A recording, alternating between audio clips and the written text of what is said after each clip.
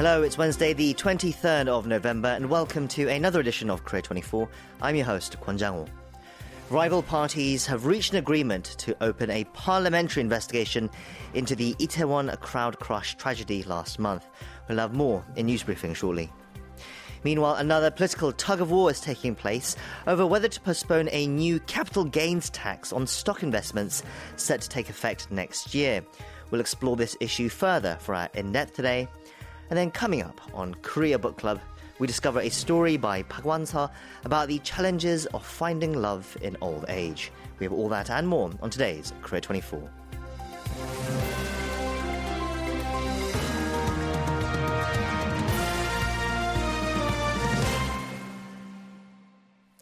Questions on whether a parliamentary probe on the Itaewon crowd crush disaster will be launched in tandem with an ongoing special police investigation appear to have some answers now. On Wednesday, the floor leaders of rival political parties agreed that they would launch the inspection at the legislative level. For more on this and our other headlines of the day, we're joined on the line now by KBS World Radio News Editor Eunice Kim. Eunice, hello. Hello, Jang-woo.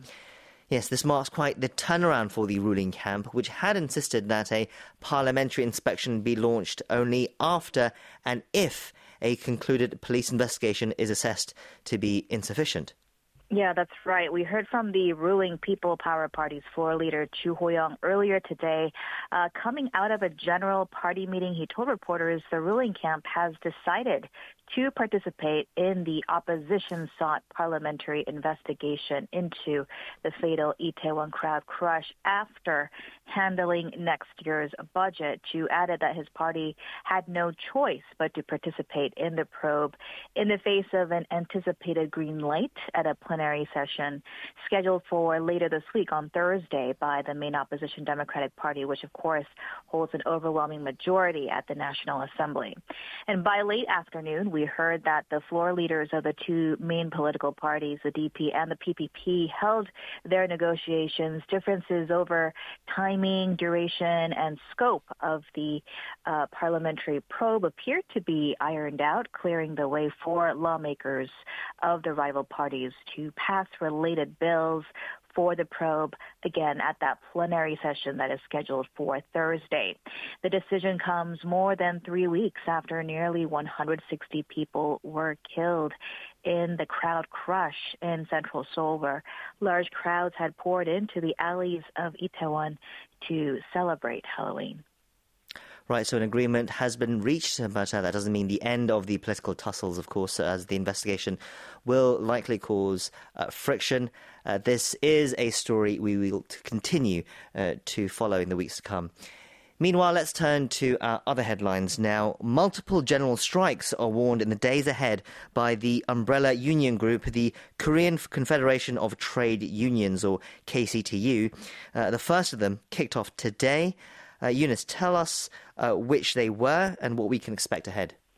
Yeah, chapters representing workers from the National Health Insurance Service, the Seoul National University Hospital, and Porame Medical Center under the Korean Public Service and Transport Workers Union began their walkout on Wednesday. They are part of the KCTU, which has issued a list of demands, including that the government and parliament enact an additional law to prevent fatal accidents at construction sites and expand and extend the application of a freight rate system guaranteeing basic wages for truckers.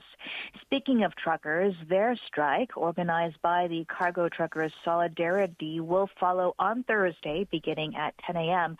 Up to 3,000 members could block the entry and exit of cargo at each major port and industrial complex targeted.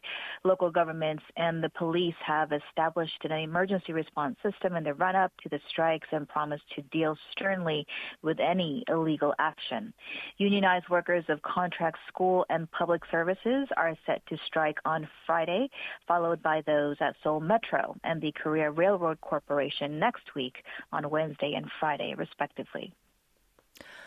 Now, okay, we had some late-breaking news yesterday about North Korean leader Kim Jong-un's influential sister, Kim Ya-jung, having some choice words for the United Nations Security Council on Tuesday, issued hours after the UNSC had convened to discuss the regime's latest intercontinental ballistic missile launch. We only had a line or two at the time we went to air yesterday, but Eunice, can you fill us in now on more of the details?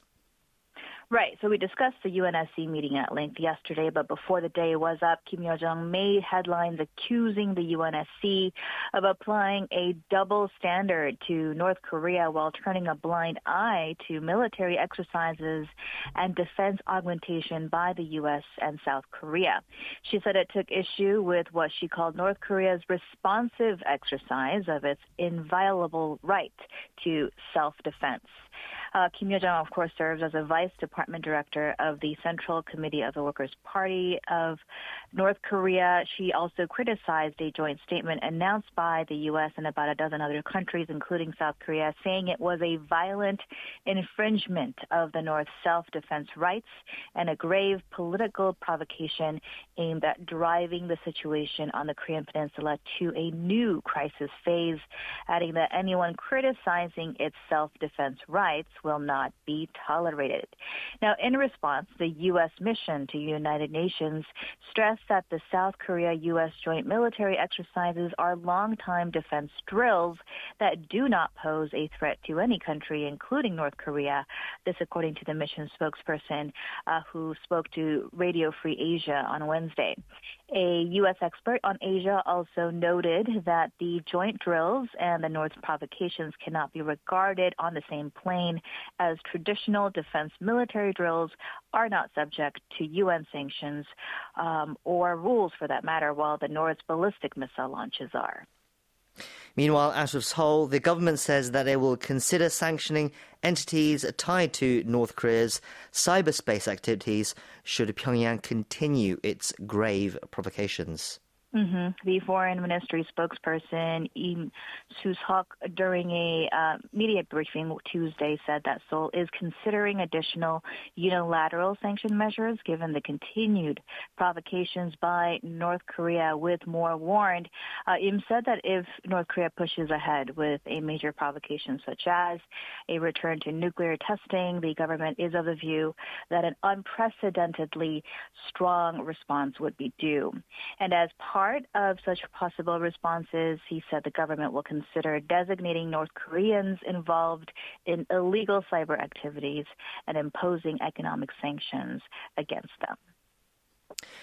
Moving on to some other headlines now. President Yoon Suk-yeol met with Elon Musk, the CEO of Tesla, SpaceX, and now Twitter, in a virtual meeting on Wednesday. So, Eunice, can you tell us more? What did they talk about? Yeah, according to the presidential office, President Yoon made the case for Elon Musk to invest in South Korea. He touted the country's world-class industrial ecosystem for automobiles after hearing about Tesla's plans to manufacture finished electric vehicles in Asia at a so-called gigafactory whose name derives from the prefix for billion to indicate large-scale production. The president also sought cooperation between SpaceX and the domestic space industry. Musk, in response, said that he was considering South Korea as one of the prime candidates for investment. The tech entrepreneur also expressed interest in the country's EV charging infrastructure, saying that Tesla is already using many outstanding South Korean-made parts in its autonomous driving and AI features. He explained he would decide on the location of the new gigafactory based on the level of manpower, technology, and the production environment. The presidential office also noted today that China has restored South Korean films to its over-the-top or OTT media services in the wake of the South Korea-China summit. Can you tell us more? Right. Korean films had not been broadcast on official Chinese platforms since mid-2016. You'll remember Beijing had then protested Seoul's decision to deploy the U.S. missile defense system THAAD.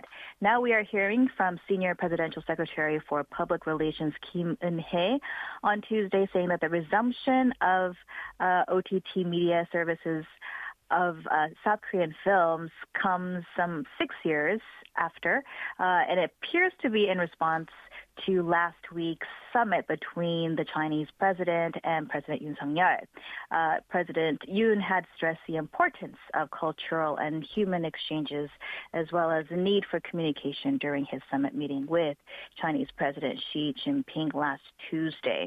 Kim's remarks come as China's OTT platform Tencent Video was said to be offering the 2018 Korean film Hotel by the River, which was directed by Hong Sang-soo. Let's cap things off today with an economic headline: more pessimistic forecasts for South Korea's growth next year, this time from the OECD, the Organization for Economic Cooperation and Development. Can you tell us more? Yeah, in its Global Economic Outlook released on Tuesday local time, the OECD cut its growth forecast for Asia's fourth largest economy for 2023 by 40 basis points to 1.8%. That is down from the 2.2% it projected back in September.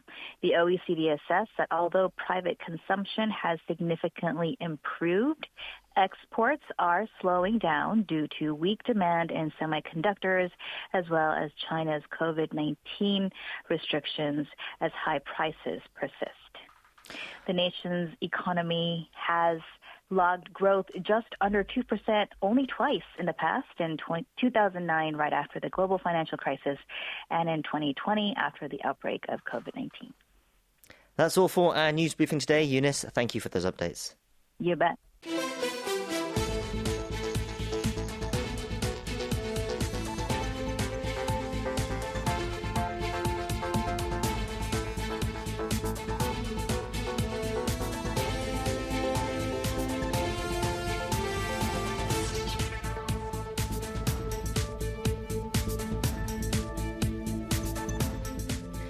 In South Korea, a question mark is hanging over whether or not a new capital gains tax on stock investments will go into effect next year as originally planned. The capital gains tax revision, agreed under the former administration in 2020, requires investors to pay a 20% tax on capital gains worth 50 million won or more. Citing the current slump in the stock market, the government and ruling People Power Party want to delay the tax by 2 years to 2025. The main opposition Democratic Party, though, is against the postponement, but it has set conditions for its possible cooperation, such as lowering the securities transaction tax. To get some expert analysis on this tax and the ramifications that could follow if introduced, we're joined on the line now by two guests. First, we have Professor Kim Yong-jin, who is head of Smart FinTech Research Center at Seogang University. Professor Kim, hello and welcome to our show. Hello. Thanks for having me. We also have our regular contributor for Weekly Economy Review joining us. Economics Professor Yang Jun-seok from the Catholic University of Korea joins us on the line earlier this week. Professor Yang, hello to you too. Happy to be here. Now, Professor Yang, can you start it off for us? For our listeners, can you explain a bit more about this new capital gains tax on stock investments and what it aims to do? Okay, well, the policy comes from basic principle that where there is income, it should be taxed. Now, wages are subject to income tax, interest is subject to financial taxes, corporate profits are subject to corporate tax. But in Korea, these type of capital gains usually were not taxed fully. Instead, for stock and securities investments, they used a transaction tax where the tax is charged as part of transactions rather than seeing whether the investors made a profit or loss. And this transactions tax was seen by financial investors as a large shortcoming in the Korean financial markets.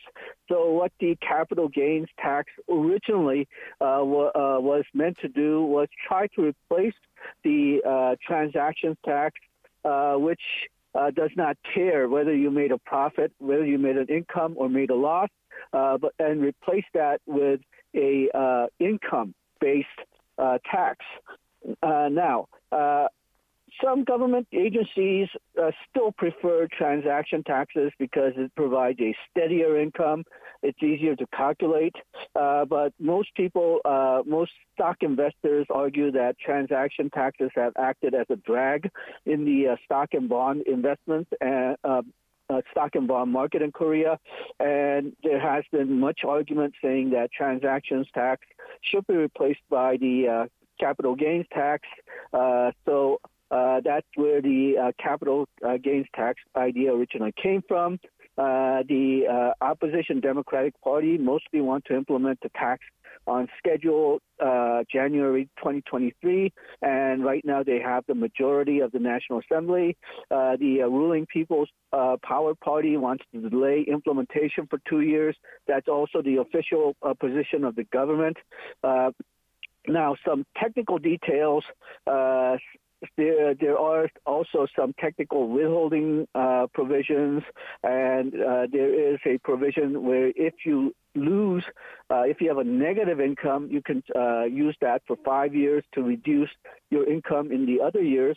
Also, foreign investors may not be subject to the capital gains tax, so a lot of people are complaining that foreigners have an unfair advantage. Also, note that while capital gains tax was not charged for most stock investors, for those stock investors who are classified as major stockholders, those who hold more than 10% of the outstanding stocks or own more than 1 billion won's worth of particular stocks, for those major stockholders, they were always subject to a 20% tax on capital gains.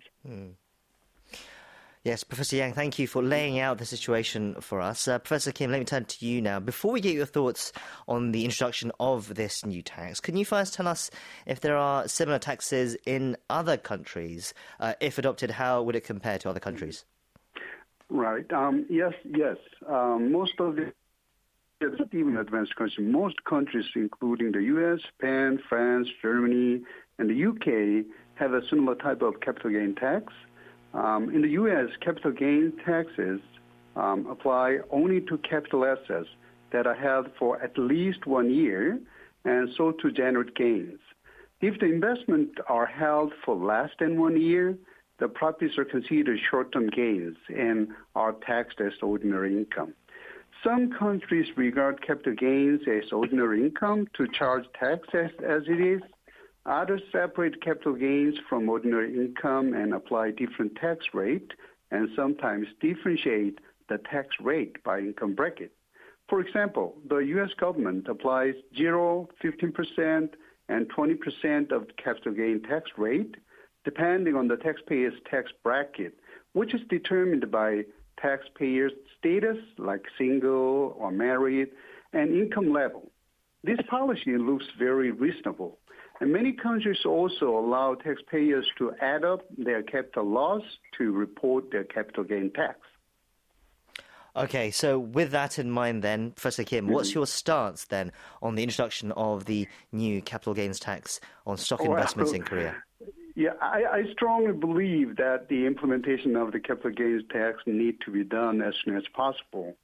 If it is not implemented, the taxation system of Korea is considered fundamentally unfair because, our government gives, preferential tax treatment to people who earn capital income, while, wage income earners are forced to carry a full burden.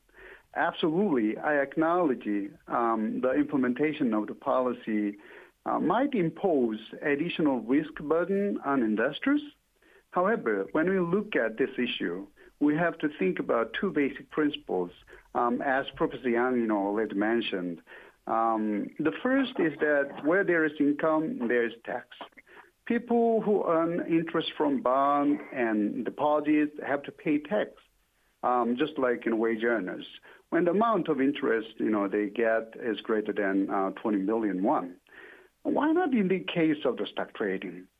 Secondly, the implementation of the policy will result in the lock-in effect, which means that if gains from long-term investment would be taxed less than those, from short-term investment, people will hold the investment for a long period of time. This effect will help stabilize the stock market. For these reasons, I think that the implementation of the policy is necessary. Okay, so Professor Kim, you believe that there should be no reason for a delay and that you wanted to implement it as soon as possible. Professor Yang, what are your thoughts on this new tax?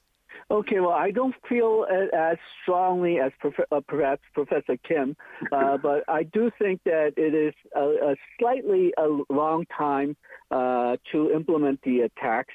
The opponents of the tax, the people who want to delay for 2 years, they do mention that because the market is falling right now and because there is general instability in the global financial market, we can have a major shock in the stock market when the law is implemented.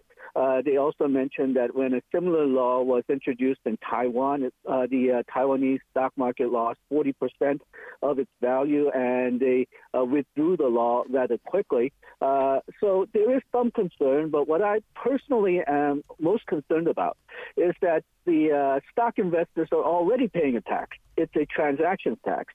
And this transaction tax is not really following the principle of where there is income, it should be taxed, because even if you make a loss, as long as you engage in transactions, you have to pay a tax. So in some sense, it's a fee. But the whole idea of the capital gains tax came about to replace the transaction taxes, and I know that there is a idea that's being floated around by the Democratic Party that seeks to reduce the transactions tax. But if we do not reduce the transactions tax and just impose capital gains tax, you're just adding on taxes. And I'm not sure if that is a good idea right now. If there is a solid plan, transition to go from the transaction tax-based system that we have right now to a capital gains tax system, I may be more favorable to that, and perhaps a slower phase-in period is necessary. But just adding capital gains tax, I'm not too crazy about that idea. Right, so you do believe there is a need for capital gains tax, but perhaps it can be introduced more in a slower manner, and also you have greater concerns about the transactional tax. Professor Kim, Professor Yang mentioned about the potential shock to the market if it's introduced next year. Do you have such concerns at all? No, actually, we just think about when we introduced the real name financial system. A lot of people worried about, the shock which might be put on the financial market, and it dragged like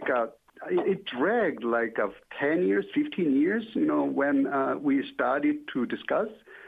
But when it was introduced, there was no shock actually, only 3 months, and then after that, the stock market, rise a lot. So I don't think, this kind of system would, put that much of shock on the stock market.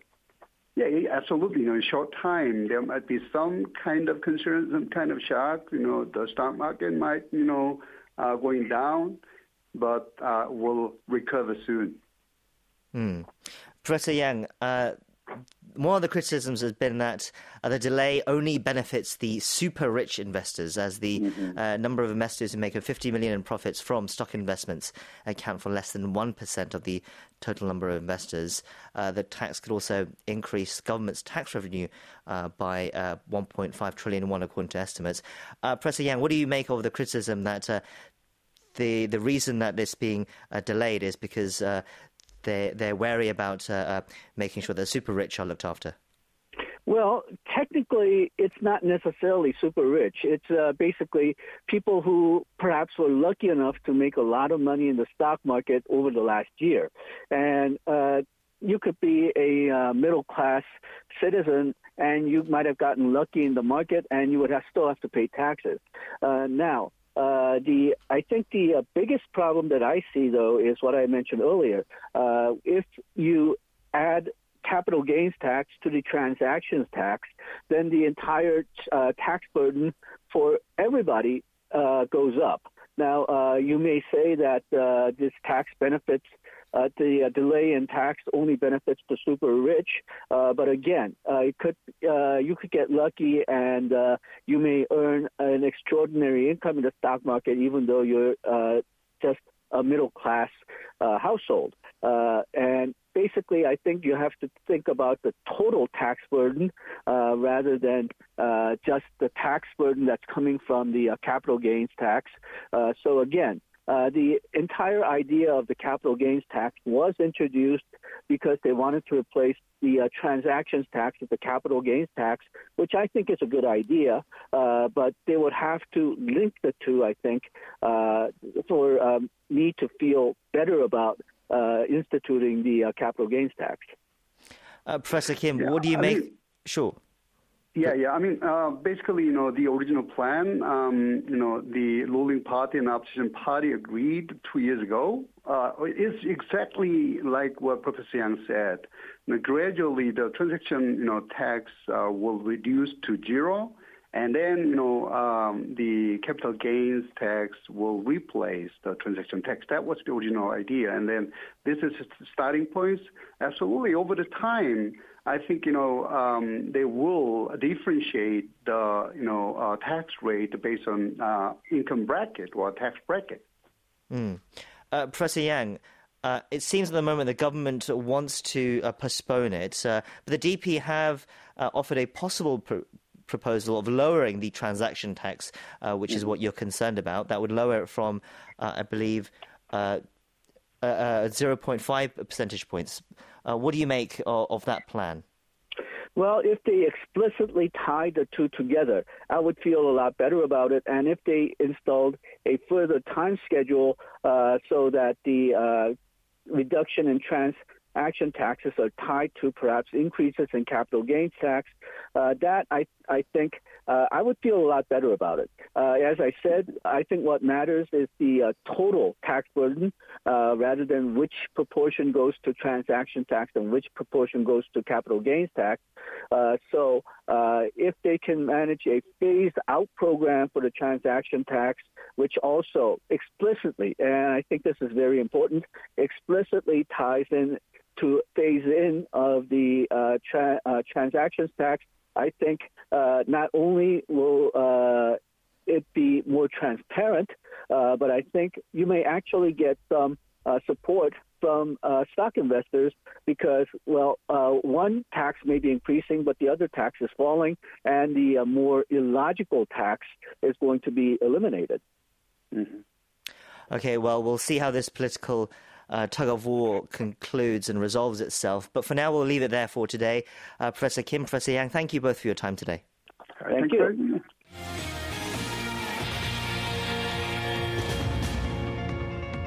Welcome to the Korea 24 Stock and Forex Update. The benchmark Korea Composite Stock Price Index fell 14.23 points, or 0.59% on Tuesday, closing the day at 2,405.27. The tech-heavy Kosdaq also fell, losing 6.31 points, or 0.88%, to close at 712.26. On the foreign exchange, the local currency weakened 1.91 against the dollar, ending the day at 1,356.61. You can check Korean stock and forex closings at world.kbs.co.kr. It's time now for Korea Trending, our daily segment looking at some of the other news headlines that have been trending online in Korea today. And for that, we have with us Walter Lee today. Walter, hello, it's good to see you. Hello, Jang Ho. It's always good to see you. Okay, so what topics do you have for us today? Okay, so first, a very sad story. We'll talk about a distressing case where a baby girl's dead body was hidden for nearly 3 years and who the suspect could be. We'll also discuss the police safety management plan for a World Cup cheering event that will be held at Gwanghwamun Square on Thursday night. And finally, we'll find out what Saudi Arabia's King Salman did to celebrate the country's historic win over Argentina in the 2022 FIFA World Cup in Qatar on Tuesday. Right, so we start with a story in which we warn our listeners that some of the details are quite upsetting about the body of a very young girl that was found. Can you tell us more? Yes, so police are investigating a woman accused of hiding the body of her 15-month-old daughter for nearly 3 years after the child died. Now, according to media outlets on Wednesday, the police station in Pocheon, Gyeonggi Province, booked the 34-year-old woman on charges of violating the Child Welfare Act and of concealing a dead body. The police also booked the woman's former husband, who is the father of the deceased, on the concealment of dead body charges. Right, so it seems both parents were complicit in this terrible deed then. I'm afraid to ask, but where were the remains found? Yes, it's quite horrific. So in a container used to store kimchi. So the container was hidden on the rooftop of the villa in Seoul where the child's grandparents on the father's side live. Now, it was allegedly put there by the deceased's father after he got out of jail, which was a few months after the child is suspected to have died. Now, it is believed that initially the body was kept at the house of the mother's parents after the child's mother took it out of her own house. Right, so another question becomes, how much did the grandparents know of what happened as well? Meanwhile, do we know the cause of death of the child? Well, police have requested an autopsy, but given the serious decomposition of the body, the cause of death has yet to be determined. The police suspect the child died in early January 2020 at her house in Pyeontaek, Gyeonggi Province, due to neglect by her mother. Now, the mother was said to have often kept her child unattended for long hours. She allegedly opted not to alert authorities even after her daughter died and not to take her to hospital. And how did this crime come to light? Okay, so Pocheon city authorities became suspicious and alerted authorities when they found no traces of the child in the nation's health screening program for infants and children. Now, information on the deceased was also not found in the city's childcare registration system. Now, take note that the child's address was registered to a relative's house in Pocheon. City authorities tried to contact the mother various times, but to no avail. Police received the case on October 27th, nearly 3 years after the child's death. Right, so another question that will be asked of the authorities is whether this could have been and should have been discovered sooner. It is upsetting to think that the child was hidden away like that for so long, but at least it has come to light now, and the parents have been caught. So we'll see how the investigation continues as well. Let's move on to the second story now for today. What do you have for us? Yes, so the police plan to mobilise some 540 officers to safely manage a street cheering event at Gwanghwamun Square that will take place on Thursday when South Korea plays its first match of the 2022 World Cup in Qatar. Now, the National Police Agency announced on Wednesday that it will deploy the officers, including members from 8 riot squads, on the evening that the Team Korea kicks off against Uruguay at 10 p.m. Thursday. The agency also will send some 20 officers from special units to conduct anti-terrorism activities, including searching for explosives. Yes, all this comes after the Seoul Metropolitan Government gave the green light for the street cheering events to take place in the public square in central Seoul, following a request submitted by the official fan club of the Korean national football team, right? Yeah, that's correct. So the Seoul government okayed the request on Tuesday, allowing Red Devil to hold Thursday's event as well as next Monday and Friday when South Korea competes in its group matches. Now, the move comes after the Korean Football Association, or KFA, announced earlier this month its decision to cancel its request to use the square for cheering events. It cited that it would be not appropriate to hold them in the wake of the fatal crowd crush tragedy in Itaewon at the end of October. Right, so while the official football authorities decided to cancel the events, the fan group took on the onus and organised their own events. So how many people are expected to show up for the cheering events on Thursday night? So the police agency has estimated that some 40,000 people will take part at 12 locations across the nation, including around 15,000 in the Gwanghwamun Square and about 20,000 in the Suwon World Cup Stadium. Now, the National Police Agency plans to keep a close eye on entrances of the key subway stations, electric bulletin boards and sloping roads around the square as part of safety management measures. It will work together with the Seoul government, the Red Devil and Jongno District, which houses the square.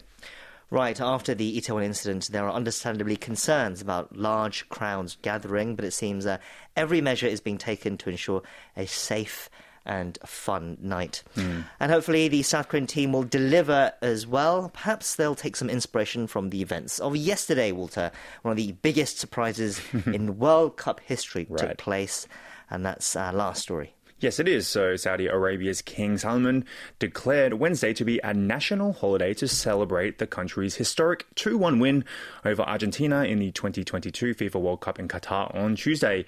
Now, King Salman's decision comes after he approved a suggestion made by Crown Prince Mohammed bin Salman to celebrate the national team's feat. The government said the public holiday will be for all state employees and private sector and male and female students in all educational stages. Yes, the word shocking could seem more appropriate to describe Saudi Arabia's triumph, as they were regarded to be one of the weakest teams in this World Cup, right? Yeah, that's correct. So many foreign media describe the 2-1 win as one of the biggest World Cup upsets ever. Now, take note that Saudi Arabia is actually 51st in the FIFA World Rankings. Now, the only team in the tournament that ranks lower is Ghana. So Argentina is one of the highest ranking teams at third. Many were particularly stunned given that the South American side was led by legendary forward Lionel Messi.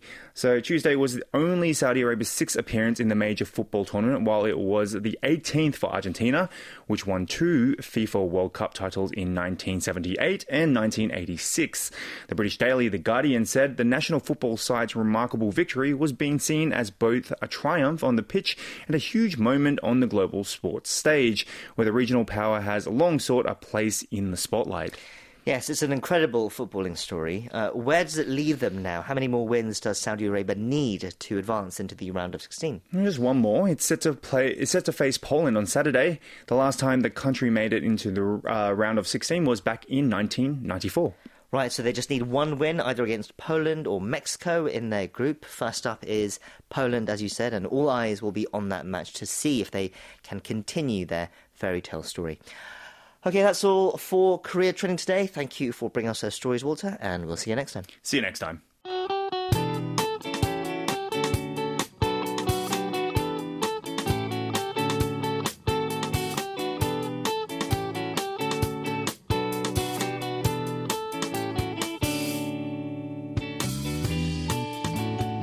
We've come now to Korea Book Club, our weekly corner delving into the world of Korean literature through works available in translation and beyond. And our regular guide through that world is, of course, our literary critic, Barry Welsh, who's here with us now once again. Barry, hello, it's great to see you. Yes, good evening. Okay, so what are you introducing to our listeners this week? So this week we have a short story called Weathered Blossom, and it's by Park Wan-seo, translated by Yoo Young-nan. The Korean title is Mareun Got, and it was originally published in Korean in 1998. There are actually 2 English translations of the story available. It was included in a collection of Park's short stories called Lonesome You, where it was translated by Elizabeth Hejin Yoon, where it actually has a slightly different title of Withered Flower. It's interesting to see the choices the translators make with the title. And that was published in English in 2013. However, the translation we're focusing on today was published in 2006 as part of the Hollum Books Modern Korean Short Stories collection.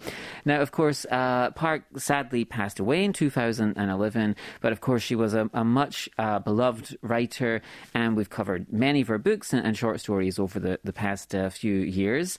And among her talents, Park was a very celebrated short story writer. And today's story, Weathered Blossom, is a great example of her talents. It's a love story that looks at love and romance between widows and pensioners, and the social attitudes towards remarriage and finding new love in old age. Yes, this is an interesting topic this week that cuts across some quite significant social trends in Korean society currently. The number of senior citizens in Korea has, of course, been rising for some time now and is set to continue to rise. And among this growing demographic, there is an increasing number of widowed and divorced people. And when you combine this with the decline of the traditional 3-generation families and the lack of government support for older people, many senior citizens nowadays are expressing a feeling of abandonment and loneliness. So one way some are combating this is by dating again. And I believe there's even a dating app that helps adult children find dates for their single parents. Yes. And today's story, of course, comes before all that, though. As you said, it was first published in 1998, but it is still a very relevant topic today. So, Barry, with all that in mind then, how does Park depict this phenomenon of dating seniors? Yeah, right. That is an interesting point, actually. So, she was sort of anticipating this sort of phenomenon before I guess it really started happening. But anyway, so the story is told from the point of view of a 60-year-old woman. She's a widow. We learn that her husband passed away a few years previously. She has 4 children who are all now adults, and they've all either moved away from their home, their family home, to different parts of the country, or even left Korea altogether for America. So as such, the unnamed narrator, she lives alone, and she's increasingly sidelined from her children's lives outside of phone calls and promises of visits. And unlike many seniors in Korea who live in poverty, she is financially stable, so she doesn't have any monetary worries, but what will fill the rest of her life? She's only 60 years old, she's in good health, and could reasonably expect to live for decades longer. Life is not over for her. And one day, like in a romance novel or a movie, she has a chance meeting with a similarly aged man who is pleasingly handsome and exceedingly charming, and she experiences a swirl of emotions and feelings that she's not felt in many years. She says, "I saw him beaming at me from a distance, standing under a street lamp and drinking tea. His smile was the kind that might easily seep into one's heart. So I averted my gaze. As he stood there, he cut a figure that might make for a movie's good final scene." And after this charming encounter, the two embark on a tentative romance. And so the rest of the story is about what will happen to our two 60-something star-crossed lovers. Yes, what indeed.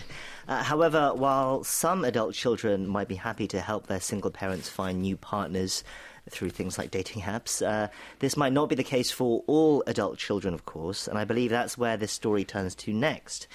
So how does this romance develop, and how do their children feel about it? Right, so at first they both just enjoy spending time together and getting to know one another. We see how fulfilling, or at least diverting, this is. And it's interesting that Park frames this in a certain way for the unnamed 60-year-old at the heart of the story. She notes that the experience of middle age for her and for women in general is more difficult than male middle age. So she says at one point, the men's middle age looked much less lonely, which doubled our emptiness. We felt all the more small standing before our age. And then she, as she reminisces about her marriage, we learn that she felt this emptiness once her children were raised and had flown the family nest. And at this point, she realized what meaning did she have in her life at this point. And so she thinks to herself, why shouldn't she enjoy this relationship with a man who, she says, makes her heart pound noisily? But as you hinted in your question, her children, her adult children, they're grown, they have their own kids now, most of them. They have conflicted feelings about this, their mother dating again. At first, they're skeptical.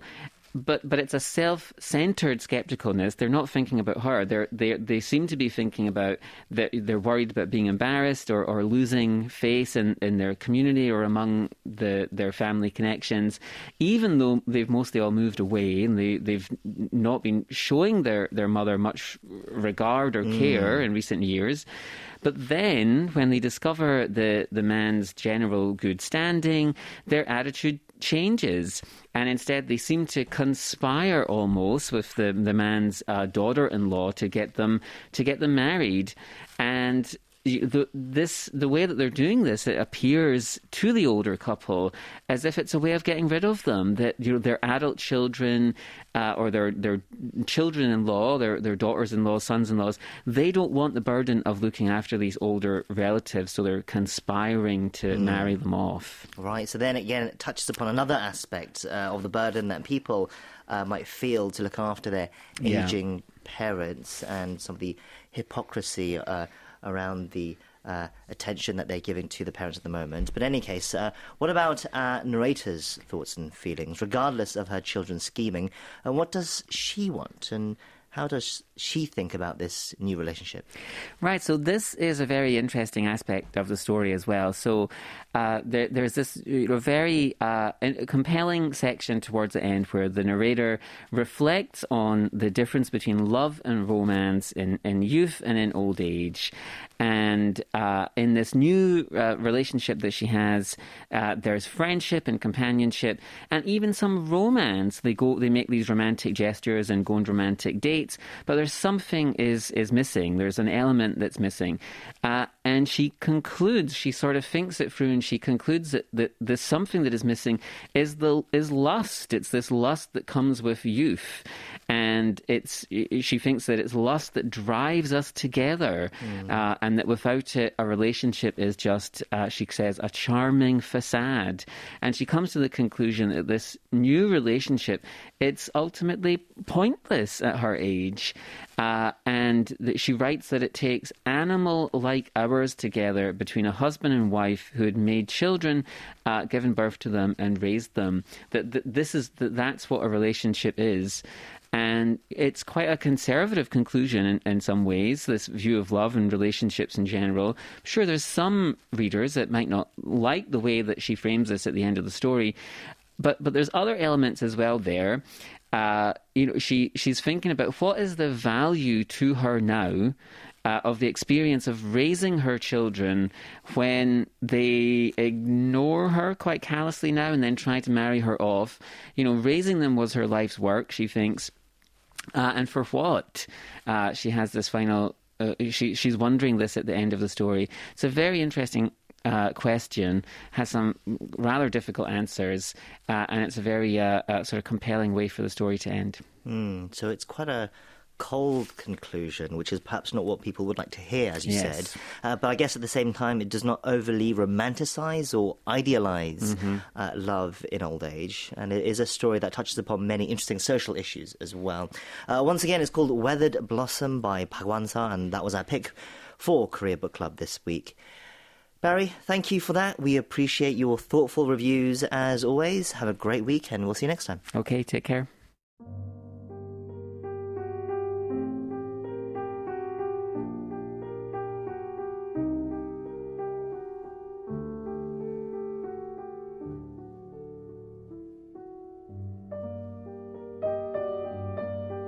I am pianist William Yoon. You are now listening to Korea 24 on KBS World Radio.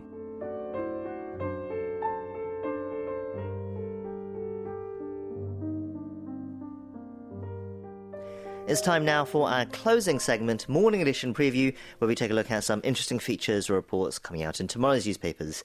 And for that, our staff editor Richard Larkin joins us in the studio now. Richard, hello, it's good to see you. Hello, good to see you too. Okay, so where are we headed to first? First is Kwon Mi-yu's article in the national section of the Korea Times. The Cervantes Institute, which promotes the Spanish language and culture, has unveiled the location of its upcoming Seoul branch. The article goes into more detail about the Spanish government-backed institute. Okay, so first of all, where will it be then? In Myeongdong, Central Seoul. There was a pre-inauguration ceremony last week, and the Institute Secretary-General, Carmen Noguera, and Spanish Prime Minister Pedro Sanchez came to Korea to attend the event. This has been a long time coming, as there were plans to have an institute in Seoul for years, but it was put on hold because of the COVID-19 pandemic. Apparently, the institute needs approval from the Spanish government every time they open a branch, and they got approval last week. Okay, so it's definitely coming then.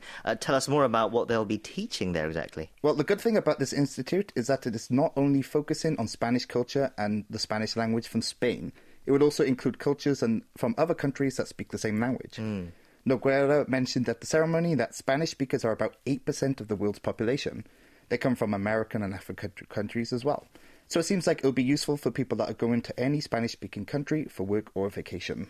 Let's move on. Where are we headed to next? That would be Park Ga-yeon's article in the culture section of the Korea Herald. The topic of picketing has been in the news globally recently, the biggest case being Taylor Swift's concert tour. According to the article, the Korean classical music world has also been hit by this problem. Right, so picketing is the term used in Korea for ticket scalpers, essentially. So people who buy tickets for shows then try to sell them at increased prices. Yes. Why is it called picketing here? Well, so it's a combination of the word P, meaning blood, and ticketing. It is believed that scalpers use automated systems to get the tickets and then sell them off. They usually then give the ticket to the buyer at the venue just before the concert starts. The problem is that the automated system itself is not illegal, apparently, and despite upgrading ticketing systems to tackle the problem, concert halls and production companies are still facing the same issues. And you mentioned that the problem has now surfaced in the Korean classical music world. Tell us more about that. A recent example is the pianist Im Yu-chan's recital. Tickets went on sale on November 16th. The concert hall can fit about 2,400 people, but there were apparently 7,000 users on the site trying to get tickets. The next day, one fan noticed that a scalper was trying to sell 12 tickets on the second-hand site. The scalper was also charging 100,000 Korean won to transfer each ticket, which is about $74. So altogether, it would have cost the fan 175,000 Korean won, or $130 per ticket. Wow. Take in mind that buyers were only limited to buying 2 tickets each on the concert hall website itself. Because of the recent news about picketing, people in the classical music world hope that something can be done to stop the problem. Yes, this situation and the situation involving Taylor Swift's concert, as we mentioned earlier, has highlighted the need for a rethink, really, a whole-scale rethink of the whole ticketing system. But that is something I believe that many people will be debating nowadays. Okay, we'll leave it there for today's Morning Edition preview. Thank you for bringing us those stories, Richard, and we'll see you next time. Thank you. And that's where we wrap it up today. Thank you for staying with us. We'll be back same time tomorrow, so we hope you can join us again then. I've been your host, Kwon Jang-woo, and thank you as always for listening. Goodbye.